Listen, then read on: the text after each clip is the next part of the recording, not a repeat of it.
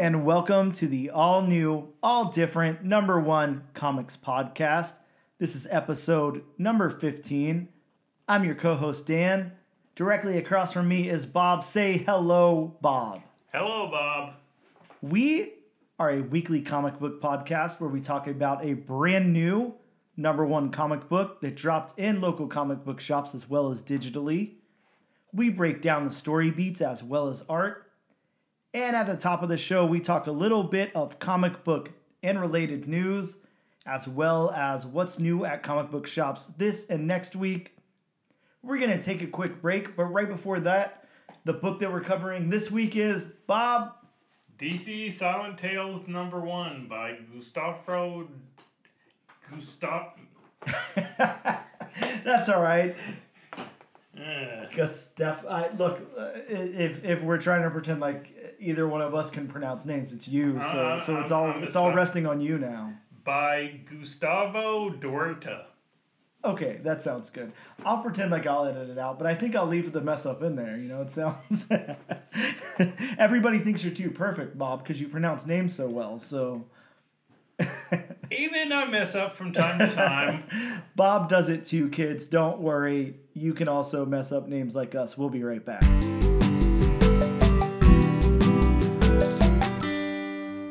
And we are back to talk about some comic book news that dropped this week. Bob? There's actually comic book news this week. There's some comic book news. Not surprisingly, some of it is James Gunn related, but we'll get into that in a moment. He's just like a black hole when it comes to news. Yeah, he definitely is. He sucked it all in with him. And it's so weird because I know we've discussed it at length before, but there was just so much news before the announcement of the DC slate. So much news. I'm not the only one who thinks that way. God, I feel like it was just nonstop. We were getting announcements. We were getting castings. There was so much news every day. I feel like Key Collector popped up with an alert 5-6 times a day, every day. Yes, and then, definitely. And then the DC slate, and we got a good week or something with no news whatsoever. Good week. Yeah. Good few weeks. Yeah, true. Well, I think that this had already been announced. This might be old news at this point, but it did pop back up, so I'm just going to talk about it here. But Scott Snyder's Noctera has been confirmed as a Netflix series with James Wan's production company attached to it. So that's a relatively newer book. I think we're on, I'm going to say issue 14, but I could be wrong. So it's still go. Wow. Yeah, still that ongoing. Is a young book to have optioned. Yeah, absolutely. I'm pretty stoked about this. I have to admit I'm very behind on Noctera.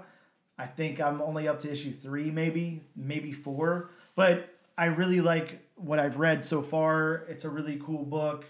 So I'm excited for that. And I'm loving to see some of these indie titles get ongoing series and stuff versus, just like a standalone movie or whatever, or trying to build some kind of movie franchise out of it. I think that kind of needs to go to the wayside for a little bit. Maybe let the bigger companies deal with that. But I really, really like this idea of these creator-owned projects becoming series at places, kind of like how Sweet Tooth did and all of that. So really excited about that. James Wan is a big get, his production company. Yeah, if it has James Wan in it, I really enjoyed the Conjuring movies. Yeah, sure. And the couple of Fast and Furious movies that he did. Well, I can't relate there, but sure, I believe you. Well, take my word for it. They were pretty good. Cars go fast, I know. Yeah, if they've got James Wan attached, then yeah, they'll be pretty good just off of that. Yeah, so that is at least exciting. Let's get into the James Gunn news. It's not I don't know. We'll call it news, whatever. I don't think this is any surprise to anybody, but James Gunn did announce that Jimmy Olsen will be in his Superman movie. That's not surprising. I was actually waiting for it. Yeah. Of course, we don't have any type of He's not going to be in a wheelchair, is he? Well, I don't know. I don't know what they're going to do with him. Maybe he'll be a bird or something, but he is going to be in the movie in some regard. So that's cool. it's nice to know. Of course, we don't have much news about what he's doing with his Superman script yet. We can only speculate, but obviously we're looking at like a traditional Clark Kent, Lois Lane, Jimmy Olsen, type of situation going on here. I would assume probably a Lex Luthor type of thing. I wonder if it's going to be like a almost a Superman year one. Yeah, I tried to look back a little bit today after I read this news, and I remember reading a couple of weeks ago that he had tweeted something about where his inspiration for the script was coming from, but I wasn't able to find that news again. It got buried somewhere, but yeah, from what I remember, it was going to be a very kind of straightforward, simple Superman story, which I think is probably a good idea. You just have to, and I know we talked about it before, you just have to get the right cast in there. You have to have the right Clark Kent because, unfortunately, as exciting as the Superman story was when it came out and all that, it's kind of buried by all these other heroes, that have crazy bat suits and mutant powers and stuff going on. So it's a little hard to make something like Superman really special unless you have the casting there for it. So I think that's what's Brandon Routh doing? Not playing Superman. So I don't know. I think that that's going to be real important. And again, I can't even imagine who's going to play Superman. I have no clue. It's going to have to be somebody good. Yeah, I can't even speculate who. There's nothing. I got nothing. Who would play Superman? Yeah, I feel like this is a Groundhog Day conversation, so I'll get us out of it quick. But so this is actual comic book news. Another major MCU character is on a comic book channel. Who would have thought? I know. It's actually not movie. Well, it's kind of movie related or TV related, I guess. But another major MCU character is making the jump from Marvel's comic book universe, rather. Sorry for all that jumbledness. What I'm trying to say is a character from an MCU show is going to be in a Marvel comic book. The character, of course, originated in the Moon Knight series. Oh, yeah, I read about that. I read Scarlet Scarab. Mm-hmm. Yeah, so that character is going to be introduced in the new Moon Knight book that's issue number 25. I can't remember what issue we're currently on with Moon Knight, so I don't think it's the next issue coming out or anything, but that's coming up. See, one of my biggest issues with that, when I heard that, and I'm just thinking to myself, wait a minute. Is she going to be an Egyptian Darkhawk? Kinda. Because I don't want to say, they're kind of the same. Because, they get their powers in a different way, and they have different outfits, but they do, at least to me, they do kind of seem a little bit similar.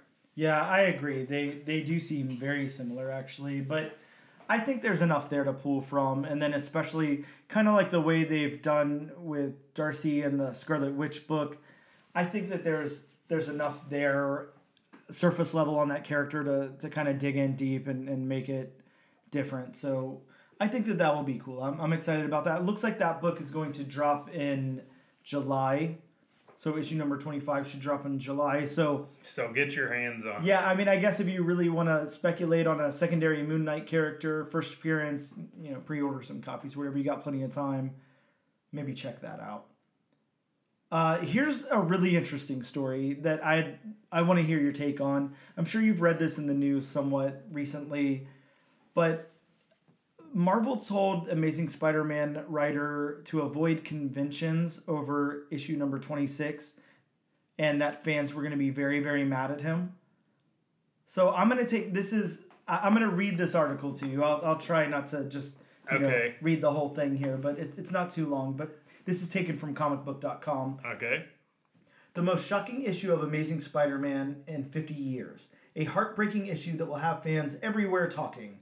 That's how Marvel Comics describes Amazing Spider-Man issue 26 from Zeb Wells and Bob's favorite artist, John Romita Jr., which features a cover evoking 1973's Amazing Spider-Man 121 the iconic and infamous issue that killed off Peter Parker's girlfriend, Gwen Stacy, at the hands of the Green Goblin.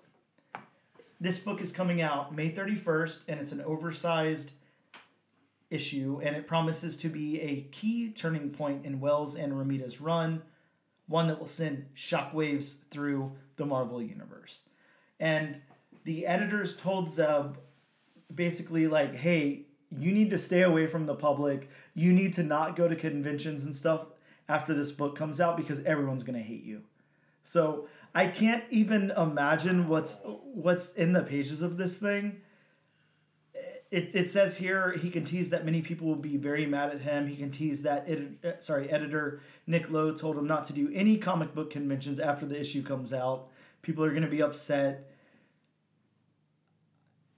I don't know. I can't imagine what could be in here. Again, I'm trying to kind of go through the articles, see if it drops any hints. It's saying in 2022, the relaunched new volume of Amazing Spider-Man asked the question, what did Spider-Man do? And this was 15 years after Wells introduced the mad mathematician Benjamin, I can't say that word, Rabin, during the Brand New Day era in 2008's Amazing Spider-Man 555. He's returned, and he spent years devising a plan to get his revenge on Spider-Man and merge himself with the Mayan god Wayup. I don't know what any of that has to do with what's going on here, but apparently something very big. Here's a spoiler warning that I'm going to read, and again, spoiler warning, so if you don't want to hear this part, fast forward, 45 seconds or a minute or so. Recent issues of Amazing Spider-Man revealed that 1 year ago, Robin transported Spider-Man and Mary Jane to an apocalyptic version of New York City, where they met Paul, who worked with Robin to unlock the powers of a new quantum symbology. Is that a word, symbology? Yes. Oh, okay. Wow, looks interesting. Before the madman became obsessed with bonding with Wayup. Before Robin could sacrifice Spider-Man and Mary Jane to Wayup and become unstoppable, Spider-Man created a device capable of sending only one of them back to their home dimension. Spider-Man tried to use it on MJ, only for MJ to use it first on Spider-Man, sending him back to his dimension with the destroyed Wayup, whose body caused a massive explosion outside York, Pennsylvania. It left MJ stranded in the alternate dimension with Paul, while Spider-Man returned home as a fugitive, implicated in the WMD-sized blast, out of options and out of time, and on the outs with the Fantastic Four and Captain America. Desperate Peter turns to one man to help him save MJ. I knew I would stumble at some point here. Okay, a seemingly sins-free Norman Osborn. So that's our spoiler of something that's going to happen here. I don't know. I can't imagine what would be big enough to make everybody that pissed at Zeb Wells. I can't. Is it clickbait? Is it just them trying to get people to pre-order the issue, or is something insane really going to happen? The only thing, I mean, once you were saying, the public's going to hate you for this, I was thinking to myself, are they going to have Peter Parker actually kill somebody, like beat somebody to death and kill somebody? But then I was like, no, it can't be that. And then I was thinking, this almost sounded like just clickbait. I would normally take that same position and say that it sounds really clickbaity. I will also say, I will throw out there that, remember, just a few months ago, Dan Slott had been tweeting everywhere that, like, you are gonna want to pick up the spoiler cover of Spider-Man issue number 7. It's got a new character in it. Like, do not get caught without this book. Like, make sure you pre-order it. And kind of, it was the same thing. It was like, oh, this is a writer trying to sell his book. Like, of course, yeah, but look at Spider-Man 7 on eBay now. It's like, I mean, the week it came out, it was selling $25. It's a $50+ book. Now it just keeps going up. So I don't know. I don't know what to think. I think that there's going to be something really big in here. And of course, that tagline, "What did Spider-Man do?" has been going on for, like 20-something issues now or whatever.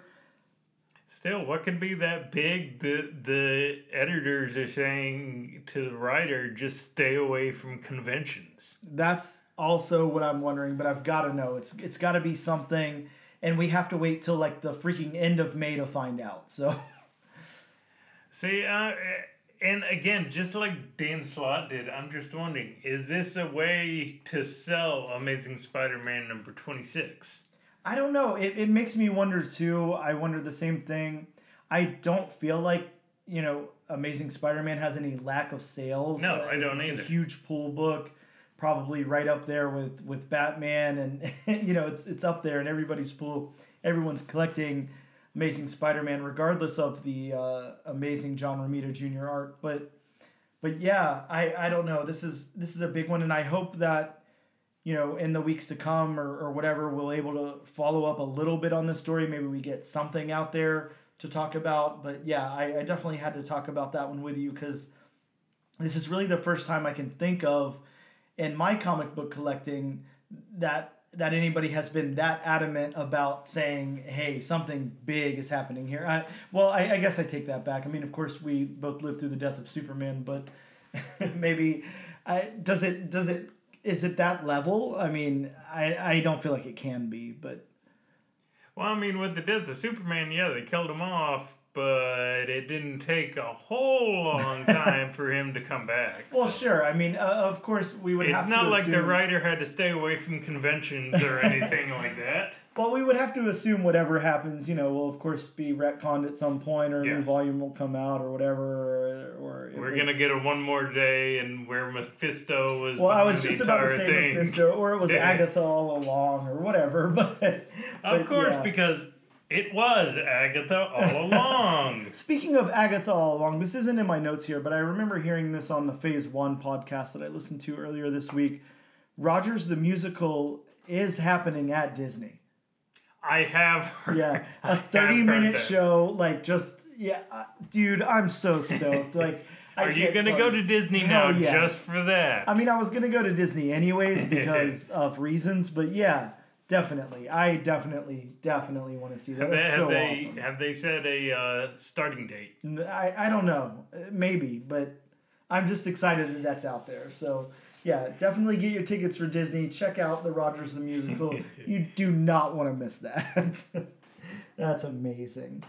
Bob, a little bit more comic book news. Actual comic book news. The paper kind of comic book news. They still make paper comics? Well, sometimes. For very special occasions, like the death of Superman. But that's about it. That's a lot of paper. Yeah, I agree.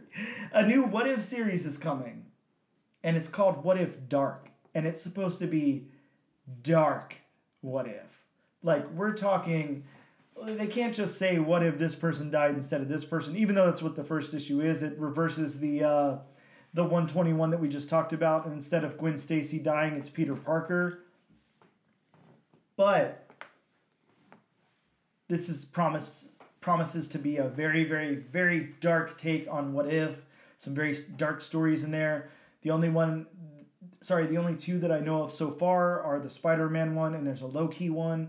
I'm not sure what the synopsis of the Loki one is, but yeah, these promise to be dark, Bob. So how do you feel about that? So it's basically a more adult-oriented what if series. Yeah. I'm definitely down for that. I enjoy most of the what ifs. Mm-hmm. Just the certain volumes. I mean, I even enjoyed the what if Jane Foster became the Mighty Thor. I got that one right over there somewhere. I think everybody has that one. Sure. That's a common one to have, especially before the movie came out. Yep. Mm-hmm. Yeah, I'm excited too. I think Marvel and DC, for that matter, both really good at doing their what if and Elseworlds type of things. It's just great stuff for us comic book fans who have been familiar with these characters for so long and their stories and their background and everything, to just flip it on its head and to know exactly. Yeah, and to know here that it's going to be a very dark take on that. I like that. They're really going to take some chances here. Not that the original runs of What If didn't. But yeah, I'm excited to hear that. Because I'm guessing with the whole Peter Parker dying instead of Gwen Stacy, you know, it makes me think, is Gwen Stacy gonna take the mantle? I would think so. I mean, we just get another version of Ghost Spider, but maybe it'll be something different. Sure. This could be really cool. I'm definitely excited about this. I don't know, Bob. What if somehow Marvel finds some weird way to tie this What If into Amazing Spider-Man 26 and Peter Parker dies, and that's the reason why I'm hoping that this new series has something to do with the new season of What If on Disney Plus. Yeah, I agree. I actually really, really liked that first season. I thought it was really good. I'm kind of hit or miss with comic book animated stuff. It's not always my thing, but yeah, I'm excited about that. So that first season was really cool. They had some really cool stories in there. Mm-hmm. Bob, our last little bit of news, a piece of news that I know you're very, very excited about, a rumored casting that may or may not be true. One of Bob's favorite actors, Adam Driver, apparently in talks to play Reed Richards, Mr. Fantastic himself. Bob, thoughts? Okay. I got nothing against Adam Driver himself because I have seen projects where he's a good actor. Mm-hmm. You know, I mean, the whole thing was that Star Wars prequel trilogy was kind of just, or sequel trilogy, I'm sorry. Yeah. That whole trilogy, I mean, that was just a hot mess. And, you know, the character of Kylo Ren in general was just a whiny, emo, I don't know what that was. But it's kind of like, I know Adam Driver's a better actor. I know he can do better with better material. Yeah, he can definitely. It's not that he's bad. I just don't know about him as I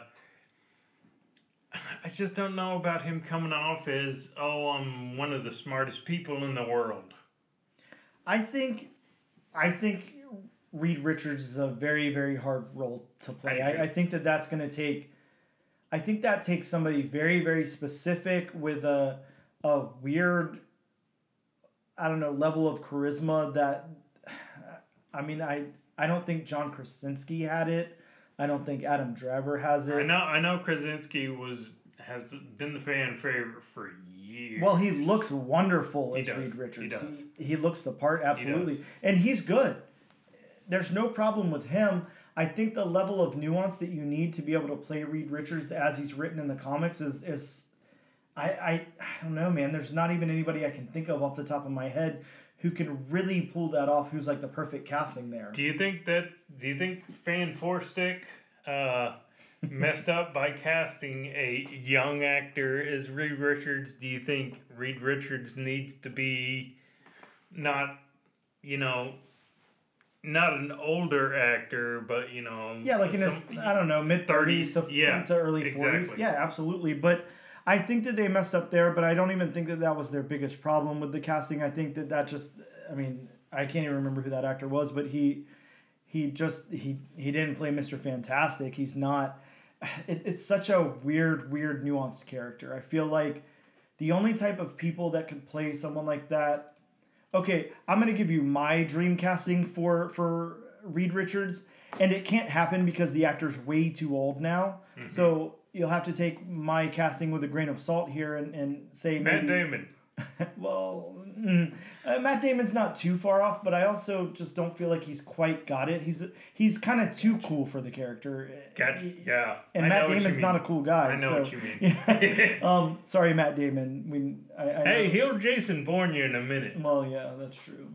I guess good luck getting him to guest on the podcast now. But but I'm actually gonna say Sam Neill, and again, I know he's way, way, way too old, but I feel like he could pull off Reed Richards in a way that no one else could. Like maybe first Jurassic Park era Sam Neill? Yeah, I mean, we probably have to go back a little bit further. He might even be too old there, but yeah, just that young kind of arrogant Sam Neill. I mean, look, I idolized Sam Neill. Again, you talked about Jurassic Park. I mean, dude was my idol in '93 or whatever for years. But as a little kid. But I don't know. I just he's cool, but very very stern. He's smart, but he's not like.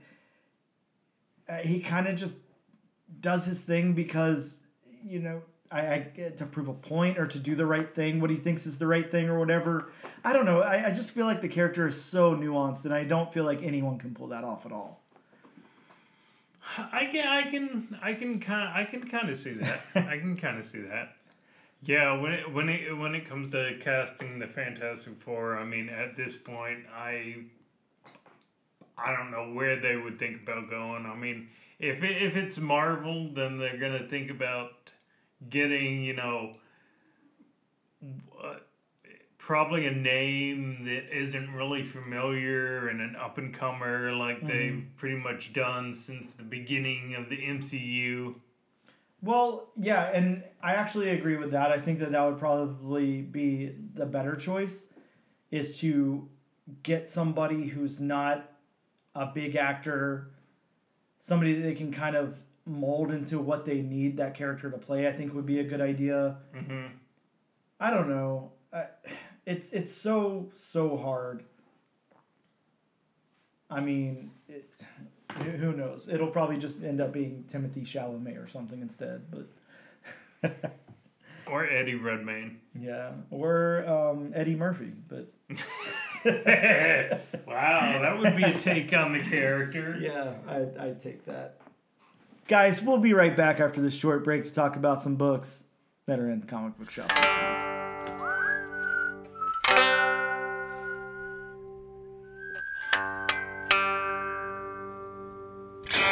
Welcome back, all new, all different nation. We are going to talk about some books that dropped in local comic book shops as well as digitally this very week. From Marvel, we had Avengers Assemble Omega 1, which was a one-shot. And this promises to actually be the finale. Yeah, every time they tease me with one more book, and it's like, okay, one more book, and then it's over. I really enjoyed this run. Yeah, it was a very, very good run. But I think it's kind of funny. It's almost like Lazarus Planet level of this is the last one, and then something else comes out, and then it just keeps coming. I think maybe Jason Aaron is just like, hey, come on, the fans still want me. Let's get another one shot in there.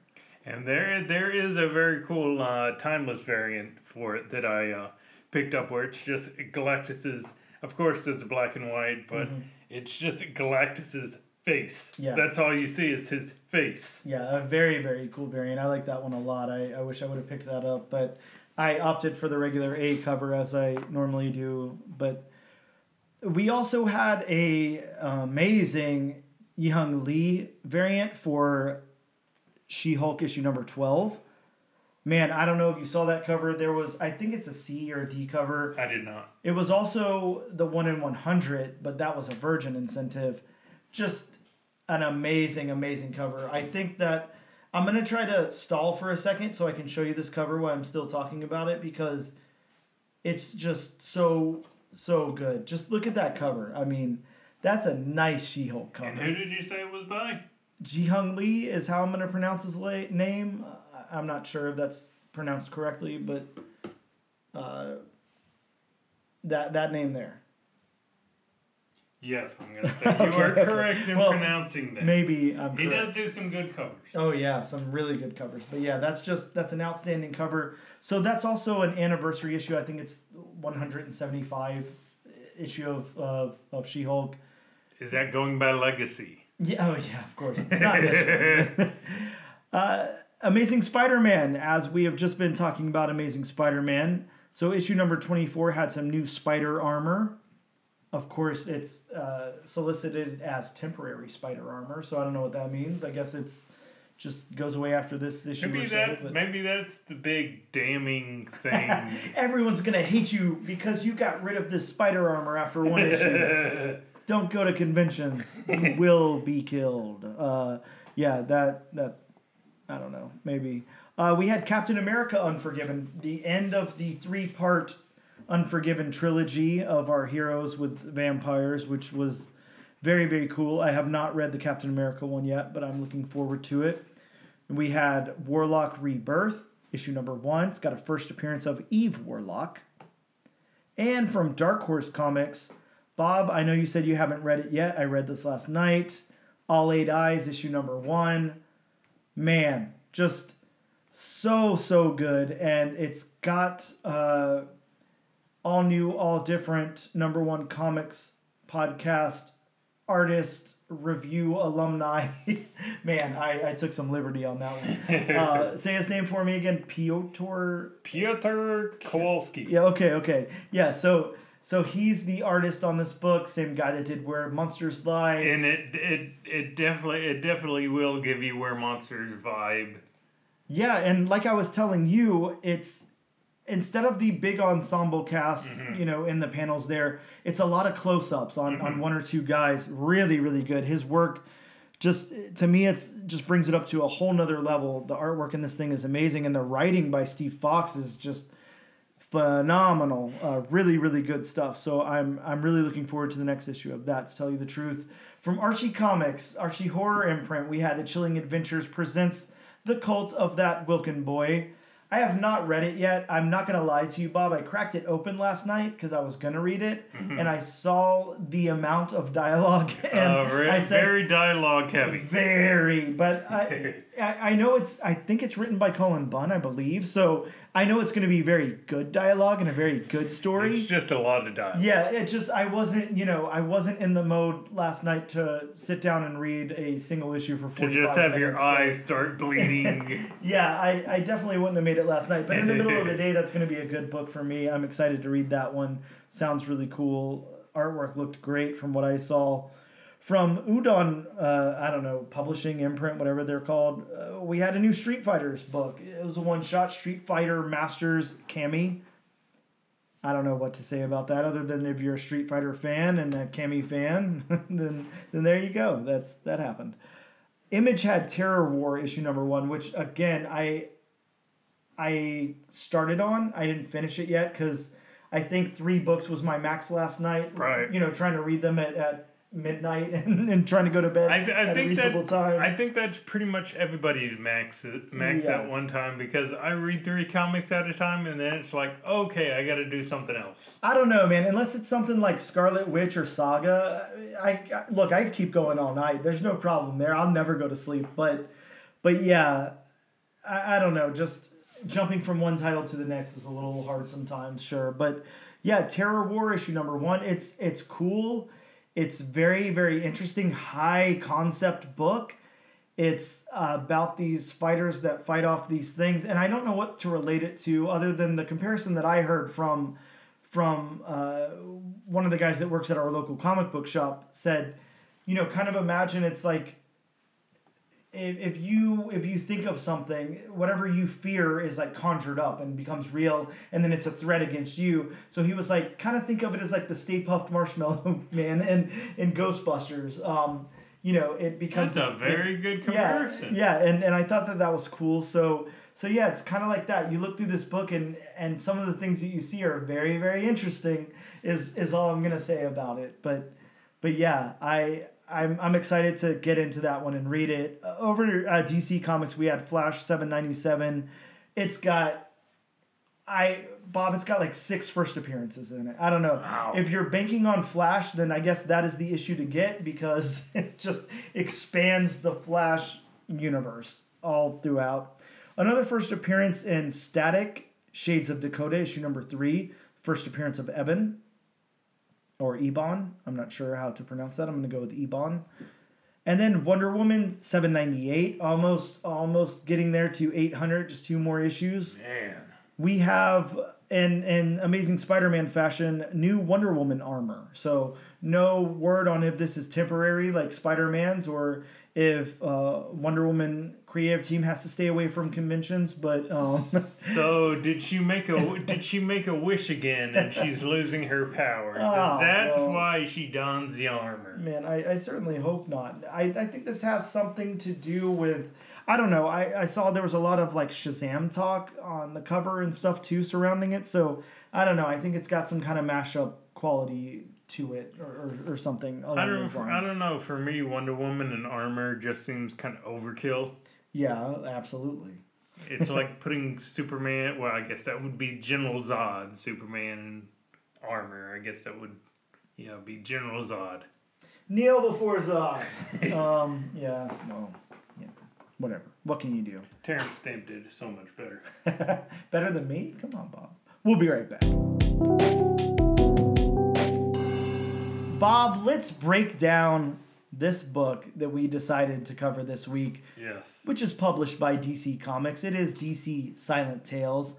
And it is written and illustrated by Gustavo Duarte. Yeah, I was going to give it a shot, but then I was going to, like I said, I'd probably call him Gus something and completely ruin his name. It's Daniel. It's Dan. All our listeners know that it wouldn't come out how it's written. Well, yeah, not even close. So No. I think that's a given at this point. Let's talk about the creator of this, and I'm just going to call him the creator because, again, he, I guess, scripted this thing and also illustrated it. So I don't know if we have any other credits here. Just since Superman's in it, we get the credit by Jerry Siegel and Joe Shuster by special arrangement with the Jerry Siegel family, which is always kind of cool. Yeah, that is great. I like that they always do keep that in there. Yeah, no credits here other than editor and a variant cover, which is there's a 1 in 25 incentive by Raphael Albuquerque. Maybe go get your hands on that. Great artist there. But yeah, Gustavo Duarte? Yes. Oh, man. Nailed it. Now watch. He's going to come on the podcast and say, listen, you assholes. It's not how you pronounce my name. It's actually Gus Franklin.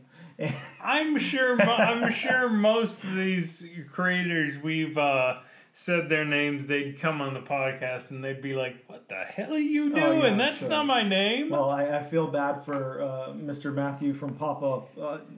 I couldn't even come close. So. Yeah, luckily he was fine with calling us Matthew, which thank you again for that. Yeah, what a good guy. Thank him for that. Good thing Tyler Crook's got an easy name to say. So Gustavo brings his style of humor to the DC universe in 6 short stories featuring funny moments in your favorite superheroes' lives. Where does Harley buy her mallets? What happens to Superman's radioactive clothes? What's a day off like for Cyborg? Be sure to check out this entirely silent comic. So that's the synopsis from DC's website. I also put together my little synopsis of Gustavo Duarte here.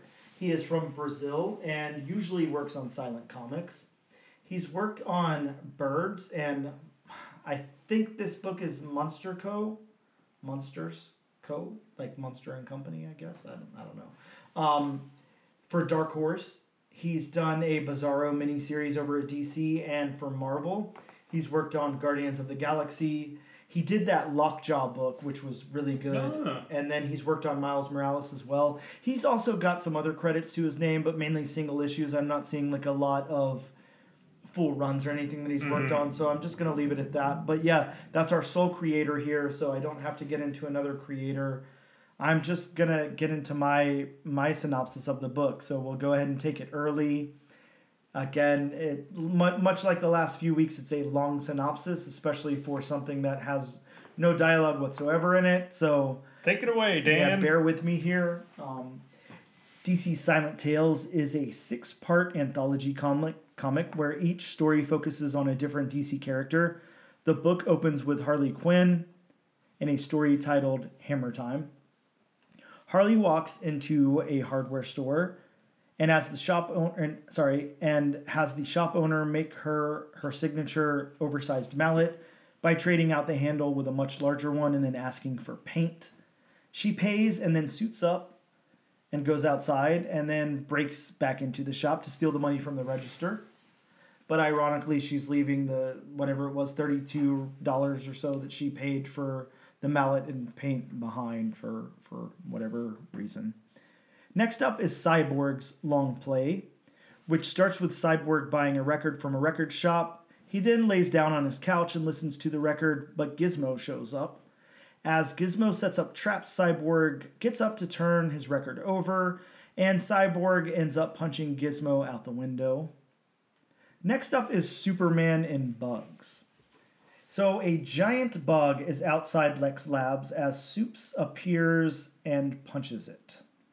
After having Lex arrested, he flies home to eat an apple, and he's got some radioactive goo on his suit. A worm pops out of the apple, and then he throws it away and goes to wash his clothes. He leaves to go save Metropolis from a giant worm, and then returns home to see the radioactive waste all around his washing machine, and realizes that he accidentally created the giant worm. Next up, we get Zatanna in Mr. Crowley. Zatanna, headed home from shopping, sees a man with a bunny that's up for adoption. She takes the bunny home with her and names him Mr. Crowley. She begins opening portals to get carrots for Mr. Crowley. And then she opens a portal to a hellish cave, which I'm assuming is hell. I'm just going to say hell. It's got the little demons and everything. To retrieve a medallion from an altar, and Mr. Crowley jumps in just as the portal closes. She returns to find her bunny as demons look at it, looking scared. She and Mr. Crowley return home. Next up is Joker in Gotham Gothic. That's kind of hard to say. Gotham Gothic. I didn't have to say it out loud till now. Joker's at an art museum showing as Batman and the cops watch him on surveillance. He hides in the bathroom as the museum closes. Then the cops and Batman go in after him, but it was all a trick and he's not really there. Then we see a vandalized American Gothic painting with Joker as the farmer and Batman as the daughter. Wife. It's actually the daughter. Is it the daughter? Yeah. I never knew that. I see. What's funny is originally in my notes I wrote wife, and then I went to double check myself and searched American Gothic, and it's a farmer and his daughter. I never do. As much as I enjoy that painting, I never knew that. Yeah, I never knew any history behind it either, so I thought that was interesting. But the more you know. Exactly. Next up is the final story in the book, and it's Lobo and Suckers.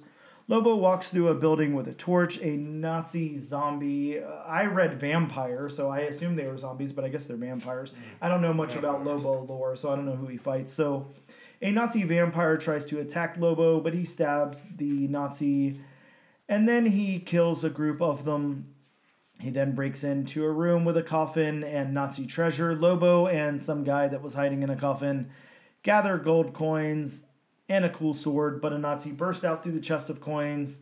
Then Lobo stabs it, and it's the end. We'll get into the Lobo one. I don't even know what to say about it right now, but we'll get back to that, I guess. But Bob, before we get into the beats of this story, I've got some questions because I think we're both self-proclaimed much bigger Marvel than DC fans. We are. Now, with that being said, I would like to point out, I'd like to give us a little bit of grace here because every single DC comic that we've reviewed on this podcast has been very, very positive so far. It has. Yeah, we've liked Doom Patrol a lot. We loved that Harley Quinn book, and we both absolutely loved the new volume of Superman. So as much as I say I'm a Marvel fanboy, and I am, and I'm not huge on DC, every single one of these DC books we have praised to a point where, we probably couldn't even say the same stuff about like the new issue of Spider-Man or something. So with that being said, I feel okay enough to critique this. And it's not a bad critique or anything, but again, not knowing enough about some corners of the DC universe like Lobo, I know nothing about Lobo. Nothing. Does Lobo usually fight Nazis? Does he usually fight vampires? I'm not exactly sure myself. I'm kind of like you. I know some about Lobo, but I don't know. I know enough. I know as much as him as I knew about the Guardians going into the first Guardians movie, which is not a whole lot. I always assumed Lobo was like... I know he likes space dolphins. Yeah.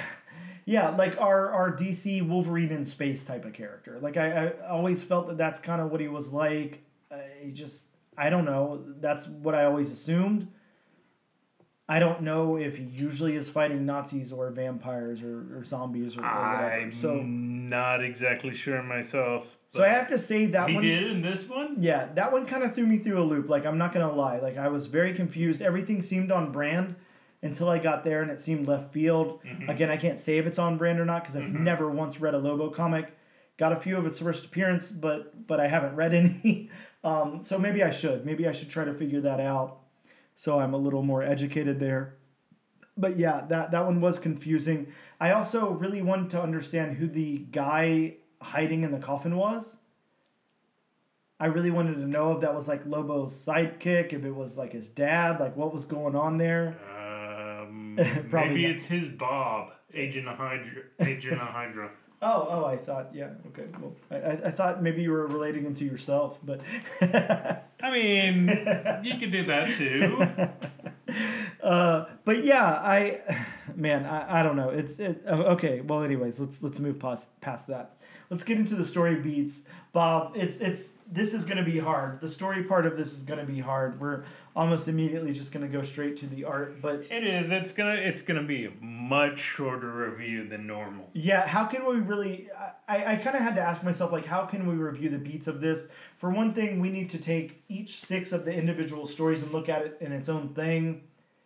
And they're, with the exception of something like the Zatanna story, I don't even feel like anybody goes anywhere. They're all just in a single location, which, well, I guess the Superman story also, but which is fine, makes sense. I mean, it shouldn't be all over the place for as short as they are, but the beats of these stories, look, you got Harley Quinn in a hardware shop, and she makes a mallet and then robs the shop. That's it. That's like, I don't know what a story beat in that is. There's not really one there. So I think maybe, I don't know how we do this, Bob. I don't know if we take our I think it just has to be. I think it just has to be totally art driven because I mean the art drives the beats as opposed to where it's usually the story that drives the beats. But again, no dialogue, no narrative. Yeah. So all you have to go on is the art. Yeah. The art drives everything. Yeah, and okay, I'll give Gustavo like a little bit of liberty here. Like I will say, as far as narrative, he's able to drive the narrative of these stories. He really is. With the characters, their body language, kind of what they have going on. The narrative definitely works. I mean, look, you've got it open to the Harley Quinn Hammer Time one. The first 4 panels are just of the shop owner.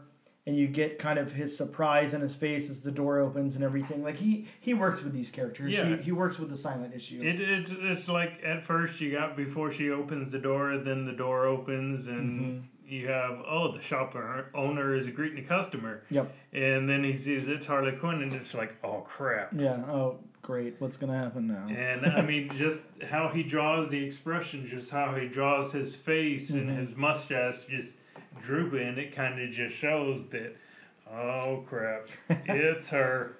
Yeah, and Harley, of course, he finds her voice here, without using it at all. Like it's, she's mischievous, she's, I don't know, cutesy Harley Quinn or whatever. Like it definitely works. It works. It works in the Superman story well. Also, I think that it's kind of nice. You have this heroic Superman saving the day. Then he kind of pauses at the end of the story there, where he puts it all together and he thinks about the apple and the radioactive waste and the worm, and then he's like, "Oh God, I'm an idiot. That's my fault. I did that." I kind of like the expression that he gives too. Same thing with the Zatanna story. It's fun. It's quirky. It's weird. She picks up this bunny and she doesn't know what to do with a bunny. She's like, oh, great, I guess I got to feed it some carrots or something. Let me just open a portal and go grab some carrots. Although she does break the law, I must say that. Sure. She definitely didn't pay for those carrots. But, yes. But yeah, I don't know. There's enough narrative there from these characters' faces. Even this giant bug in the Superman story. Yeah, You know, I mean, you can see Superman flying around in its mouth just from the panel, because I mean you get the side view where Superman's flying to one side, and then you get the top view where he's trying to fly out, and then you see Superman fly out his teeth. Yeah. So the beats. The way he draws everything, the way he draws the expressions, the way he draws the characters, the stories flow smoothly. Yeah, I agree, and I think you're right. The narrative does kind of shine through enough in the art here to get it done.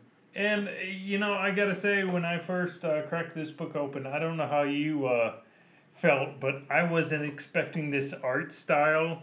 This more like surrealistic, cartoony, Yep. I guess you would say, kind of style. But for a silent book with no dialogue, I think it works. Yeah, it definitely does work. I wasn't expecting it either. You and I had talked before we started recording today, and we both kind of simultaneously thought that this was more of different artists and writers on this thing. Like it was an anthology book with like maybe a different creative team on each one, or at the very least a different artist on each story. But yeah, it's all by this artist here.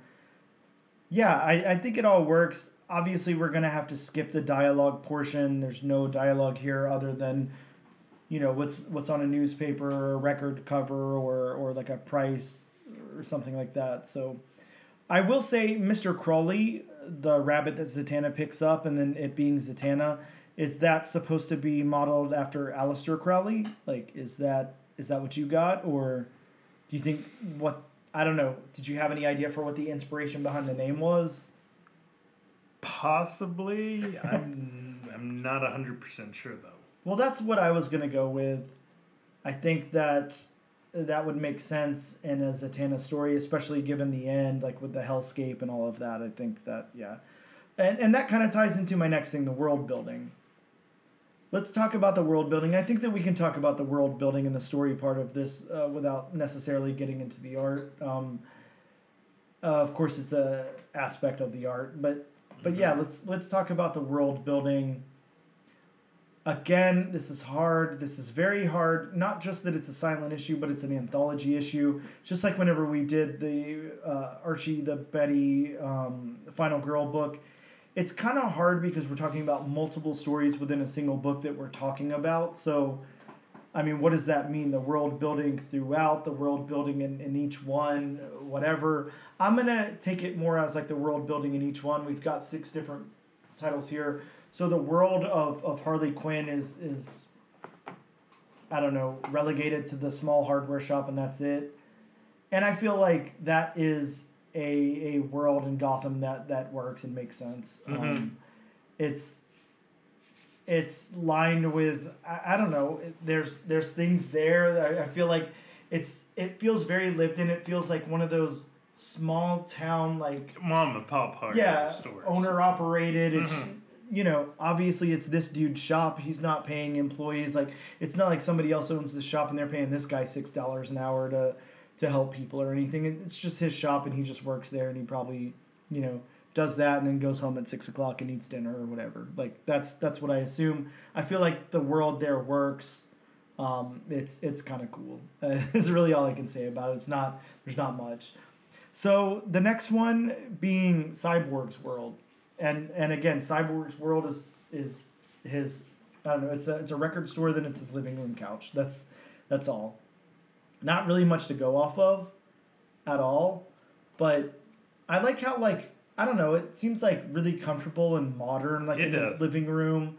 He's obviously listening to a record and you can tell he's kind of like a hip guy with his cool sneakers and jacket and stuff on and he's just relaxing listening to some music. Well, and when you say living room, I'm thinking, is it his living room or is it like the Titans' living room? Oh, yeah, well, it's the Titans. I mean, obviously, you got on the top of that panel there, you got the Titans. Oh, yeah, that's true. I did see that. What's that called? Tower? Titans Tower. Yeah, all right, good. That makes sense, yeah. But the big T in the sky. But yeah, I don't know. It just maybe it's aspect of his room in the Titans Tower. I don't know. I'm not sure, but Possibly. I wasn't familiar with the character Gizmo. Were you? I actually had to Google to figure out who that was. I had no idea who it was. I'd seen him before, but it's like, what is his name? Yeah, likewise. I know I had seen him before somewhere, but it took me a minute, and I don't know. I just didn't put that together. But yeah, I feel like that world works. Now, getting into the Superman story, the Bug story, I feel like there's a lot of world building there. We're over at Lex Labs. We're back at Superman's apartment where he has a Christmas tree up, a naked Christmas tree. I'm not sure what's going on there, but either way, that's there. We're kind of in his high-rise apartment, and then he goes back out to Metropolis and fights the worm and then comes back home and everything. I feel like there's a lot of world there. Mm-hmm. As sparse as it is with, there's not people or anything, there's a lot of world. Now, Bob, did you notice here how the Superman story ties into the Zatanna story at the beginning? I'm sure you did, but Superman's eating the Smart Brains cereal and then tosses it in hopefully what's not a radioactive trash container. I'm not sure.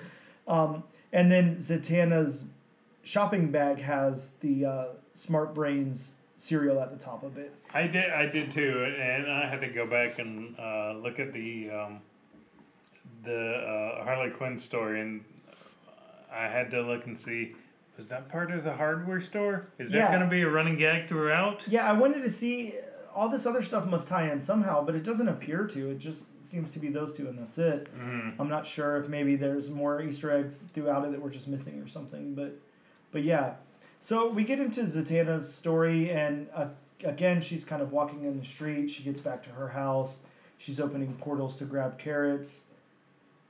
There is one panel that may or may not be controversial. I'm not going to say anything about it, but I will just point out, I don't know if that's okay or not, but anyways, I won't say anything more. Maybe just let that be our little Easter egg that we talk about. But yeah, Zatanna throughout her house and then into that, what I'm just going to assume is hell.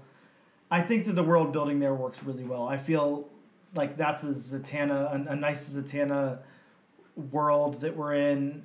She gets down to that hell cave and everything with the demons in it, and like some really, really nice. I know we're not in the art yet, but when she first opens the portal to go to that area and it's the red background with the black trees and everything, I really like that art. Yeah, I do too. Those colors pop. Yeah, and I really enjoy his depiction of Zatanna. I like his work on her. It looks really cool. Really cool depiction of the character. But yeah, that's the Zatanna story. Now the Joker one is next. So that one's just Joker in a museum. There's no real world there other than just a, Gotham museum, which works. I guess we have the police station as well, but I think... And the facilities in the museum. Okay, yeah, well, sure. Yeah, we got some nice urinals on the wall and everything there as well. The last one being the Lobo story, Suckers, where I like this one. It kind of gives me Castlevania vibes. He's walking up and down these stairs and stuff. I was actually going to say Wolfenstein. Okay, Wolfenstein. Yeah, sure.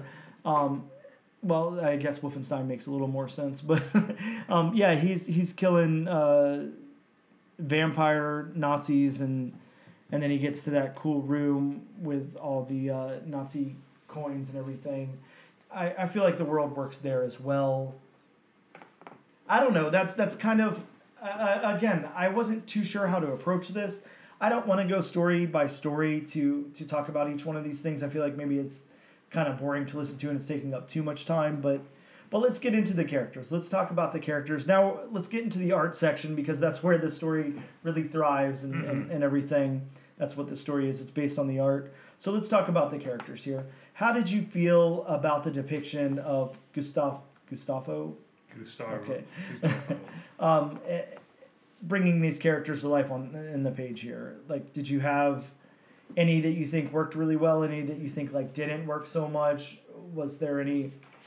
And I mean, you pointed that out. I mean, to me, if anybody, I mean, his depiction of Zatanna was the best. I mean, Yeah. because Zatanna's always been, a younger, I don't want to say, teenager, but maybe early to mid 20s. Sure. Yeah, young adult. And I mean, that's how she's shown. I mean, she's shown, upbeat and full of life. And so, yeah, to me, Zatanna was the best. I mean, Harley Quinn, I mean, throughout the art, she's definitely depicted as her, disturbed, maniacal. You don't know what she's going to do, especially by the fact that she pays the shop owner for the stuff that she buys, but then she comes back and robs the store. It's kind of like, huh?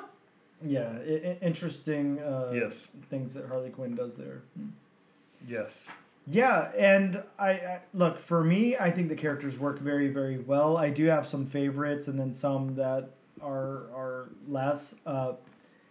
Not knowing much about Lobo, again, I think I pointed out a million times already here that I don't know the lore of Lobo really.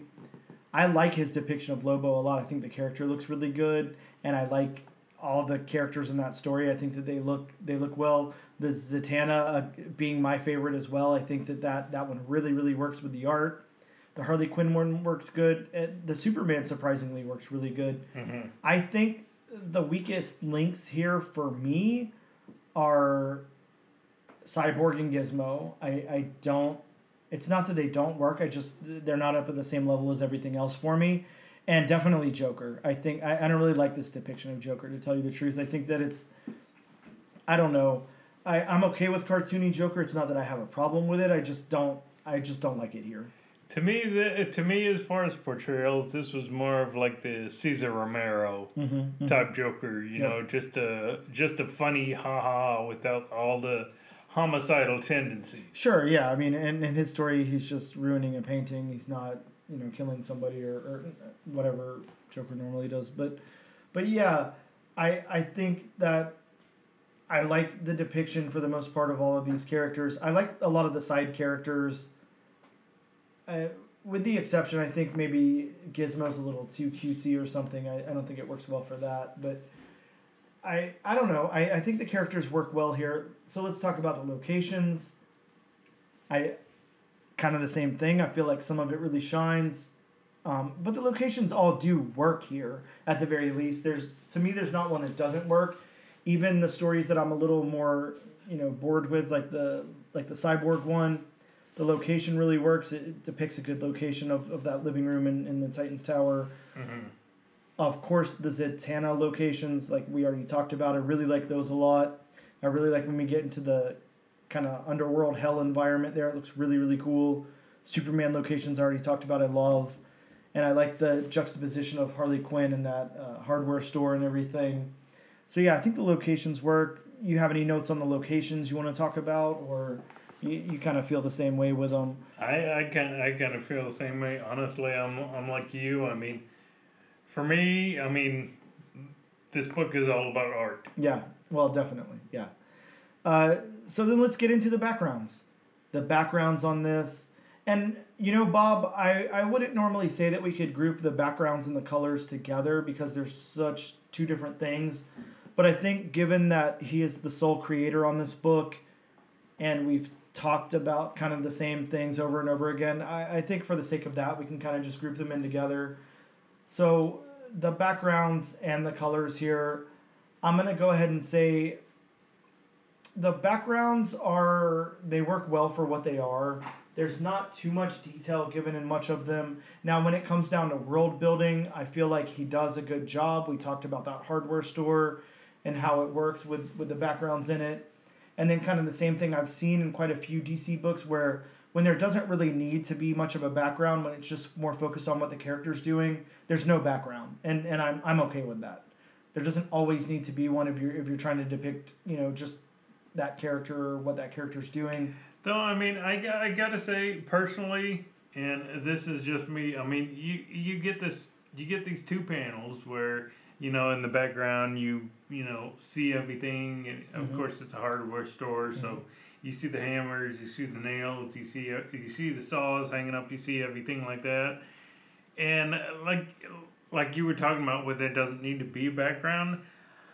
Just personally, I'd rather there not be anything in the background because for like a new reader, that may, take away from focusing on the characters. So, I mean, personally, I would rather just, leave it like a blank panel with just the characters. Yeah, and I can see that. I think that he mixes it up here pretty well. I guess, I don't know. I'm going to go ahead out on the limb and say I feel like thought was put into whether it was going to be kind of like a blurred background with not much in it or something to focus on or no background at all. I don't know. For me, it works. Now, it definitely has its ups and downs, for sure. I do agree with you there. I think that as modern and cool as the living room in the Titans Tower looks, it still doesn't have enough to like really catch my eye sometimes, like some of the other ones do, like this hardware store, right? Or like the kind of bare. Yeah, the Superman one. There's just not anything going on. Now we're in Zatanna's house where there doesn't need to be a lot going on, and the backgrounds are done up there. So yeah, so I don't know. I do especially like seeing it inside of her fridge. I mean, he draws every single wine bottle. I mean, he draws everything in her fridge. Yeah, exactly. So I don't know. I mean, it's there's different things to pull from there, I guess. It's not it's each story kind of has its own elements of some of this, so it's not all really the same. And then colors, for me, the colors pop. I always really, really like it. Look, I think I'm happy that there are separate colorists in comics, and I think all of those people are, wonderful. They all absolutely deserve jobs, all of that. I'm not downplaying any of that whatsoever. But I can appreciate where the artist does their own color work sometimes, because I feel like that vision really is fully executed, and I feel like it feels a little bit more personal. To me, this seems a little bit more personal. There's not a lot of shading and stuff going on, of course, but just the colors along with this art style really work well together, and they really pop. Like, they look very, very nice. So this is very visually appealing on the color side, absolutely. And yeah, again, like if you agree, it sounds like you agree. If you have any other notes you want to take on colors there. So that's kind of our discussion on that one. We're not even going to talk about moving on to issue number 2 because this was just a one shot, so we don't have to go down that road. But I will ask you this, Bob. Given our review of this book and how we talked about it here for our listeners, do you recommend that people go out and pick this book up? I do, especially if you've never read a silent issue. Like, I've never read a silent issue, and this was definitely more enjoyable than I thought it would be. Yeah, I don't disagree with you there. I have looked at a few silent issues. I guess I can't say that I read them, but yeah, I've definitely owned some silent issues, been involved in those and everything. I don't know. This one's hard for me. It's good. It's fun. I think that, I don't know, if you're not collecting a lot of comics, if you're just picking up a few books a week or I don't know, some people only pick up like one book a week or something, to go spend $6 on this, I feel like you might feel a little cheated. You kind of open it up and just blast through it in a couple of minutes, and that's it. For me, it's very nice art and it's fun, but none of the stories hold any weight whatsoever. It's just a fun, like, little whimsical experiment or whatever. And then again, like, we have ones where I kind of just almost didn't like them at all. I didn't like the Cyborg one. I didn't like the Joker one. I feel like the only ones that really intrigued me at all were the Zatanna and the Lobo, and I liked the Harley and the Superman one, but yeah, I don't know. I think overall, I'm gonna say, if you can get away with it, maybe crack this open in your local comic book shop and take a look at it, and then spend $6 elsewhere, in my opinion. But it's definitely a nice looking book. I will give it that. With that being said, we're going to take a quick break, and we'll be right back.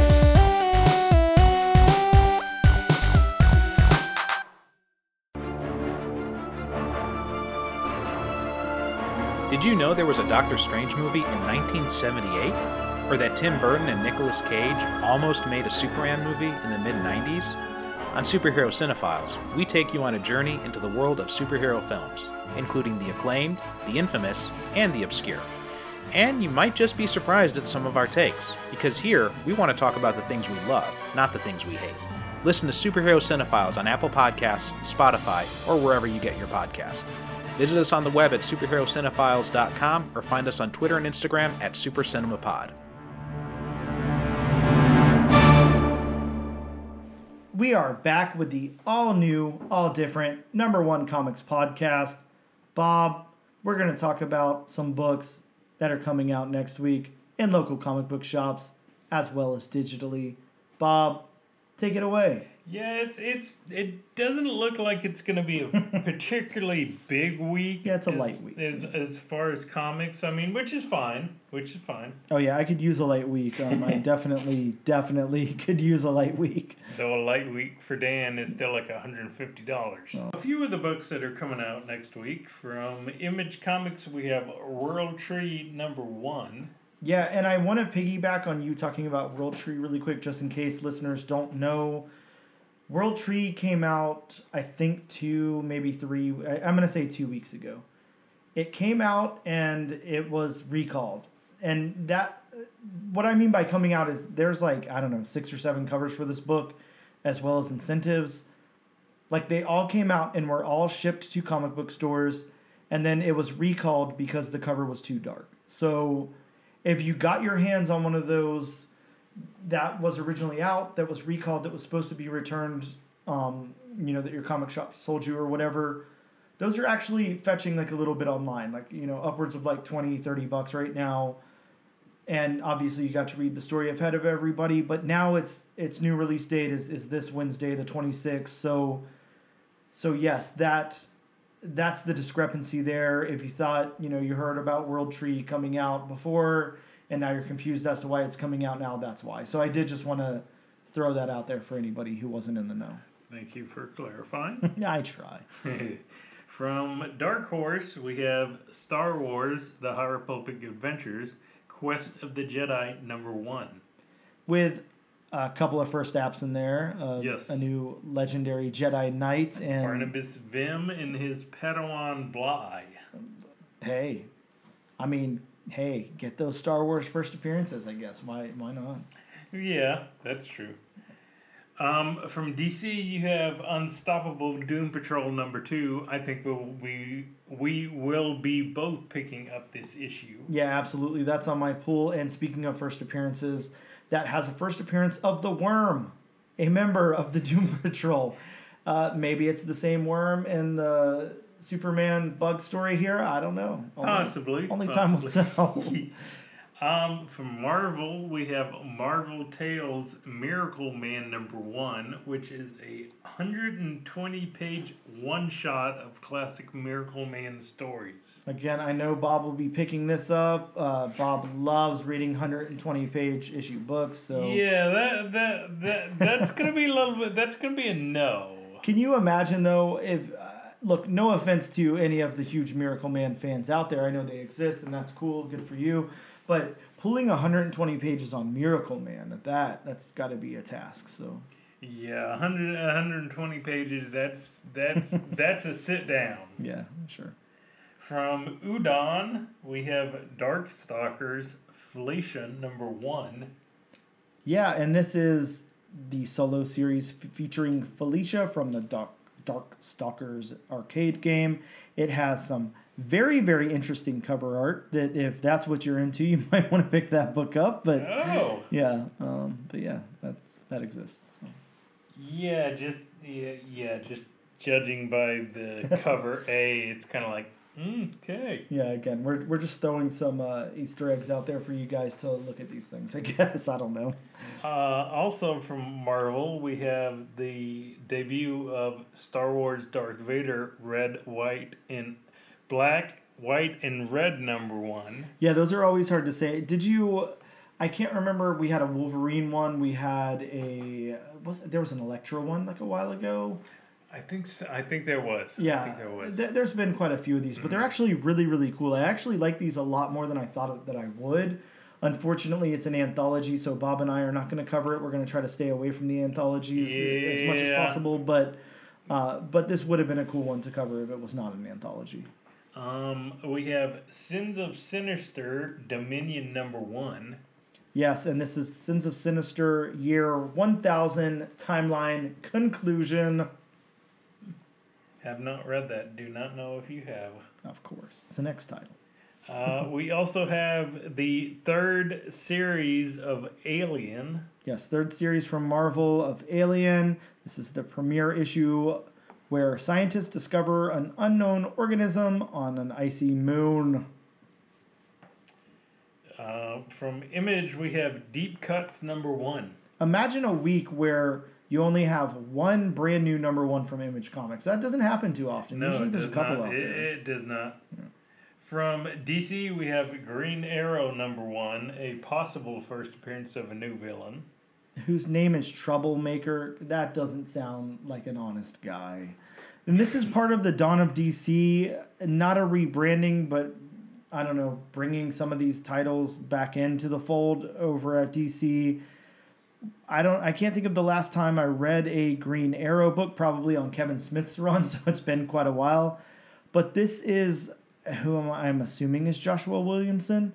I see Williamson credited as the writer on the book, so that's cool. Very good writer. I'm excited. I like Green Arrow.